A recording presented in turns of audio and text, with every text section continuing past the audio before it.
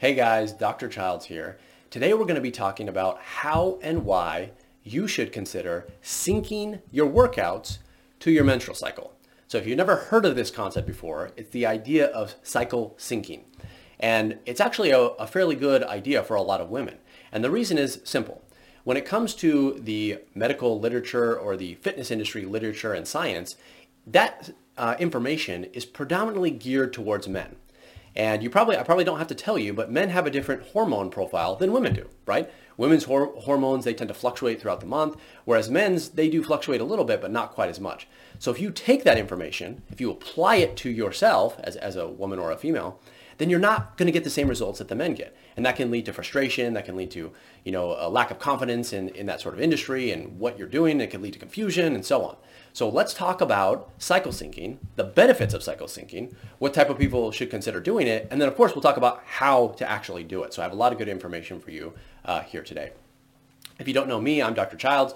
I'm an internist. I specialize in treating patients with thyroid conditions, helping people with hormone imbalances, and of course helping people lose weight. But today is about cycle syncing your workouts. Now this really kind of overlaps between, let me get that off here. It overlaps between the hormones, like hormone balancing, but then also some weight loss as well, because we'll talk about who this is ideal for. And one of those, that group of people would be those who are overweight. So when we talk about cycle syncing, we really need to keep in the back of our minds the sex hormones. So this is estrogen, progesterone, and testosterone. So as I mentioned before, and I probably don't need to tell you, these hormones fluctuate every single month, or at least associated with the cycle, in women. So certain hormones reach their peak while others go down, and they're constantly fluctuating. They're in tandem with one another, but they're not all peaking at the exact same time.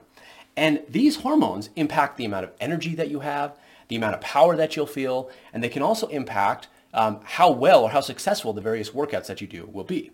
So if you've had or if you've tried various standard personal training type of exercise routines or whatever, and you haven't had success with those, then cycle syncing might be something that I would consider in your case. So let's talk about the other group of people that this would be ideal for. So one of those would be women who have PCOS.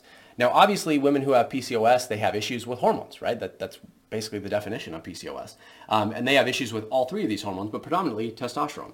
So if you have any sort of issues with these hormones, and by the way, I'd include in here also those with PMS and PMDD, it would be good for you to consider these sort of workouts. Another group of people would be those who are overweight. So if you're struggling to lose weight, if you've tried various workouts and you haven't had success, this would be a good thing to try for you. If you're feeling run down or fatigued more than usual, this would be something for you to try. If you want to improve your sex drive, a lot of women struggle with low libido, and they don't talk about it very much, but it's something that I do hear a lot about when I talk to women. Then that's predominantly related to testosterone and estrogen. So if you can balance your hormones, then you will get some benefit to libido. And then also if you're interested in conception, so if you're just somebody who wants to get your body ready, or if you're looking to conceive in the future, or if you just want that conception to be streamlined and be nice and easy, then this would be something to consider as well, because it's going to put your hormones in balance, which is what leads us to the next one, which would be the benefits. So first, probably the biggest benefit is that it has a balancing effect on estrogen and progesterone. And I would also include in here testosterone. So really what you're doing is you're taking advantage of these, the various fluctuations in hormones, but it can provide a balance to estrogen and progesterone, which will always necessarily affect testosterone as well, because they're all linked together in men and women, but especially in women.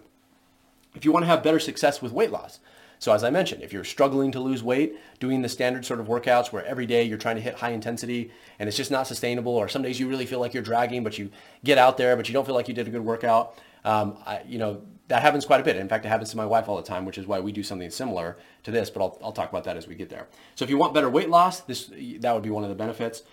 Another thing would be decrease in PMS symptoms, which kind of goes along with the balancing of estrogen and progesterone and also the PCOS. So you'll see a improvement in sort of anything related to the estrogen progesterone imbalance. So that could be PMS, PMDD, PCOS, etc. Women who use this sort of method, they tend to have better mood, and they also tend to see an increase in their libido or an increase in their sex drive. So hopefully I don't have to convince you very much to try it, but hopefully these benefits are enough to at least pique your interest and get you interested in learning more about it. So let's talk about it. Let's hold this up so you can see it here. So really what I've done here is I've outlined the various phases of the menstrual cycle. Now, I want to point out here that this is the standard 28-day menstrual cycle. Okay, so from day 1 to 28, this is what we're really doing. Now, I realize that many of you listening to this, especially if you have PCOS, right, you're probably not going to be, you're not going to fit into this stock standard 28-day menstrual cycle. Some of you may only have a cycle 3 to 4 times per year, okay? Some of you may have a shortened duration of a menstrual cycle or a longer cycle or so on.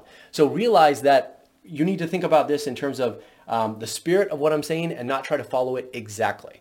So when I mentioned my wife previously, in her case, she doing this has really led her to be more intuitive with her body. So she understands when she feels stronger, when she has more energy, and she just honors those sensations and that feelings, and then she adjusts her workout to compensate on that day. So you can do something similar, but if you don't feel like you're intuitive or quite in tune with your body just yet, then follow this generally to see, and then start noticing and paying attention, and that will help you to make those steps later on. Okay, so going back to this, we have the menstrual cycle, and that's days 1 through 5 in this standard 28-day cycle. And this is when the shedding of the uterus is occurring. This is when the bleeding is happening, and so on. Next up is the follicular phase, and that's days 6 through 14. Different set of hormones are peaking and falling here.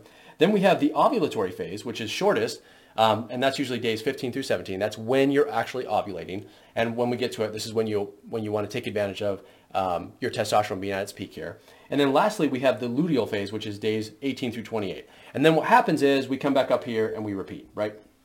That's why I said it's the standard day 1 through 28 cycle, the standard day 1 through 28 day cycle.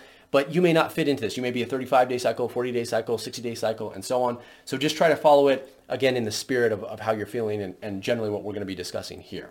So first off, in the menstrual cycle, or during the menstrual phase, you want to focus on light movement. So really all you want to be doing here is walking. And it might sound counterintuitive to walk, right? How can I lose weight if I'm walking? What you don't want to do is cause extra stress on the body by trying to work out more intensely than your body wants you to. Okay, that's only going to cause a further drag on your adrenals. It's going to slow you down. It's actually going to prevent weight loss. Okay, it's going to make you more likely to gain weight. So there's a very good argument that I make with a lot of patients, and that is less exercise is sometimes a lot better, especially for women. I know it's going to sound crazy, especially if you've never heard about this before, but it is true in many cases, okay? So just walking, and right, we're just talking about the amount of time that you're in that menstrual phase, which is usually just, 1 to 5 days. It could be less, could be a little more, give or take a couple days here, but generally around this time frame. So focus just on light intensity stuff. We'll get into the more intense stuff in just a minute. For phase 2, which is the follicular phase, this is where you want to start picking up the cardio a little bit. So we're talking light to moderate cardio. Specifically, we're talking about running, hiking, and then flow yoga. If you've ever done flow yoga, it actually can get you it can get you sweating quite a bit. I learned the hard way doing that with my wife. So it's actually pretty intense. But we're talking about running, hiking, and flow type yoga. And we're not trying to hit the intensity really, and we're not trying to do too intense, but we're trying to get to that light to moderate sort of area there. The ovulatory phase is the shortest period of time, but it's also when you're going to feel the strongest and feel the most powerful. And that's because the testosterone as well as estrogen are both peaking during this time period. So you want to take advantage of this. You should feel very strong. You should pop out of bed. You should have a lot of energy. And this is when you want to focus on doing high intensity interval training or any sort of circuit training. So hit it really hard, spin class, whatever it is, whatever you like to do. But you feel free to ramp up the intensity as high as your body can basically take. Now, the downside is you only get a couple days of this, right? So in this example, it's days 15 through 17. So you got 2 to 3 days there. But you can take advantage of it and you will feel good, you will feel strong, you will feel powerful. So use that to your advantage. Then lastly, we have the luteal phase, which is a pretty long period of time. It's about 10 to 11 days. And that's days 18 through 28. Now, again, we're going to go back to sort of the light to moderate. But here, I want you to focus on more restorative type movements. So instead of doing the running and hiking, we want to do things like yoga, Pilates, and then even strength training. And by strength training, I'm talking about lifting weights. Now, naturally, there are different ways that you can do this to increase the intensity. So I don't want you to go into the high intensity range, but I do think naturally when you do strength training, it's going to be a little bit lower intensity, so light to moderate.